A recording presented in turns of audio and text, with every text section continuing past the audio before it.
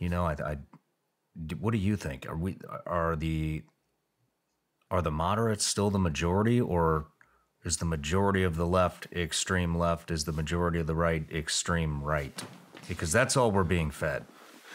Yeah, I mean, I think that the moderates have disappeared. I mean, the original moderates, and it's in part because they were overtaken by reality. Mm-hmm. The moderates among Republicans got us into a really bad war. Mm-hmm. The so-called moderates on the left enabled addiction. Remember Biden, who was always considered a moderate Democrat, has done more to weaponize the federal government than any president I can remember. I mean, people look back at Nixon and they go, he was really corrupt. He weaponized federal government. I mean, the stuff that we see Biden doing, the stuff with the FBI whistleblowers, mm-hmm. The stuff with the covering up of the Biden influence peddling scheme with his son, and the media, which supposedly is the mainstream moderate news media, behaves in absolutely horrendous ways, basically participating in disinformation campaigns.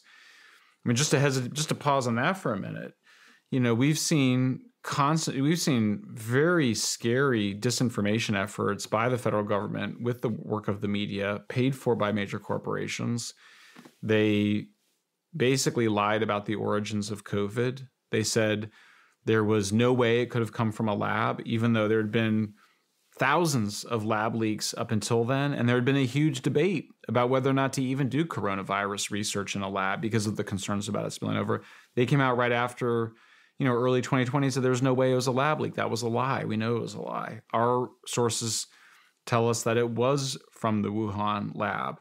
And yet you had Anthony Fauci, you had top people saying, oh, it's a conspiracy theory. They said that the vaccine would prevent infection and transmission. Did neither thing. Now, I think for elderly people and vulnerable people, it did prevent hospitalization. I took the vaccine myself. I'm in favor of it. But the amount of lying about the vaccine is really quite incredible. Hunter Biden laptop. It was always obvious that it was what it appeared to be. And yet you had all these former CIA directors and others come out and say it had all the hallmarks of a Russian information operation, spreading disinformation, demanding censorship of their opponents. We see the White House demanding censorship by Facebook and Twitter. The entire time that my colleagues and I have been exposing the censorship that we've discovered that occurred at Twitter before Elon Musk took over and that occurred at Facebook, particularly since Biden took office, but before then, the mainstream news media for the last year has been saying that we were conspiracy theorists. There was no censorship going on. It was just content moderation, and there should be more of it. That's all now been exposed. I mean, we have the Supreme Court just announced last week that it's going to hear as a First Amendment challenge Missouri versus Biden, a lawsuit by the attorneys general of Missouri and Louisiana against the Biden administration for its demands for censorship. Everybody knows that if you get the COVID vaccine, you could still get COVID, still be transmissible. We've seen, we broke the story of the first people, according to our sources, to get COVID that worked in the lab in China. Wall Street Journal came out a couple of weeks later, came to the same conclusions. We see with the FBI whistleblowers, and we obviously have seen with some of the UFO stuff, where we have for decades the government saying that they're not studying it, they're not covering anything up, and we know that they've been covering up a lot, and still are covering up a lot. So I worry because when people say that it's a problem to have all this distrust of the government, I agree with them. But the solution is not for us to just start blindly trusting the government. The solution is to have more transparency, is to have some accountability. Like, why can't we get the JFK files? Why can't we get the UFO files? Why can't you tell us the truth about COVID origins? Why can't you tell us the truth about the vaccine? I think, there's obviously powerful interests that have an interest in maintaining these lies. But I also think it's just short-sighted and dumb, and stop treating us like children. America was always special because we didn't come from kings. In Europe, it was always the kings who would gradually allow more freedom of speech and then gradually allow more rights for the accused. In the United States, we started with free speech as sacrosanct, and we started with innocent until proven guilty, and everybody is equal before the law, no matter your color or your wealth or whatever. And obviously, we had to get over some terrible things, including slavery and all this horrible stuff. But we got to a place where we had equal justice under the law. We want to protect that. So I think that something's got to break. We're at a pivotal moment in human history and American history. The distrust is at an all-time high. People don't trust the media. They don't trust the government. They don't trust our institutions. So we need to start seeing some big changes before we can win that trust back. And then it's going to be a long road, because I think we all know this experience where you can have a lot of trust. It takes a long time to build up trust, but it doesn't take very long to lose it. Yeah. I'm getting a little off topic here because I want to stick with California, but I'm going to run with this. California definitely seems to be leading the way in dismantling itself. Country right behind it. But this isn't just an American problem. This is a world problem. The entire world seems to be just coming unglued at the hinges. No matter, it's everywhere. Yes. The woke stuff, it's everywhere. The government overreach, it's everywhere. We see UK is going after Russell Brand, trying to get all of his money.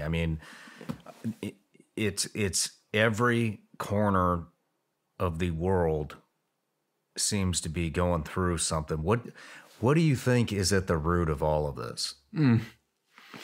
That's the right question. It's a really powerful question. You're absolutely right. Clearly we're a single species of humans, and we're connected in a lot of different ways. You see it at different points in history, right? You see the 30s, it's a period of major change.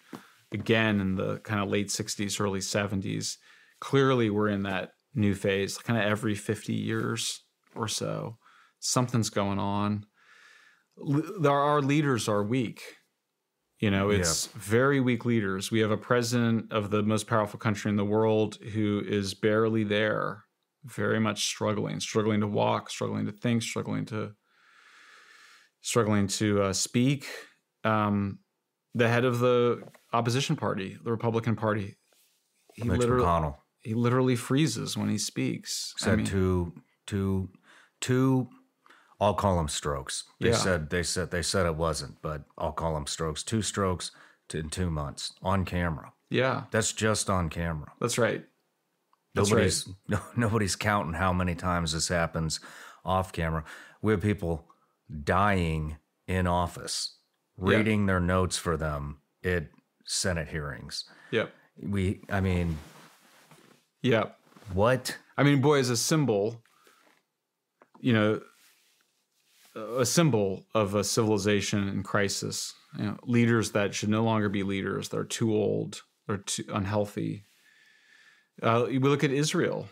We think that the solution is, the head of Israel, the prime minister, thought the solution was to support the more radical Palestinian group, Hamas, as a way to divide the Palestinians in the West Bank and Gaza. That obviously failed. He thought he could control the Palestinians that way.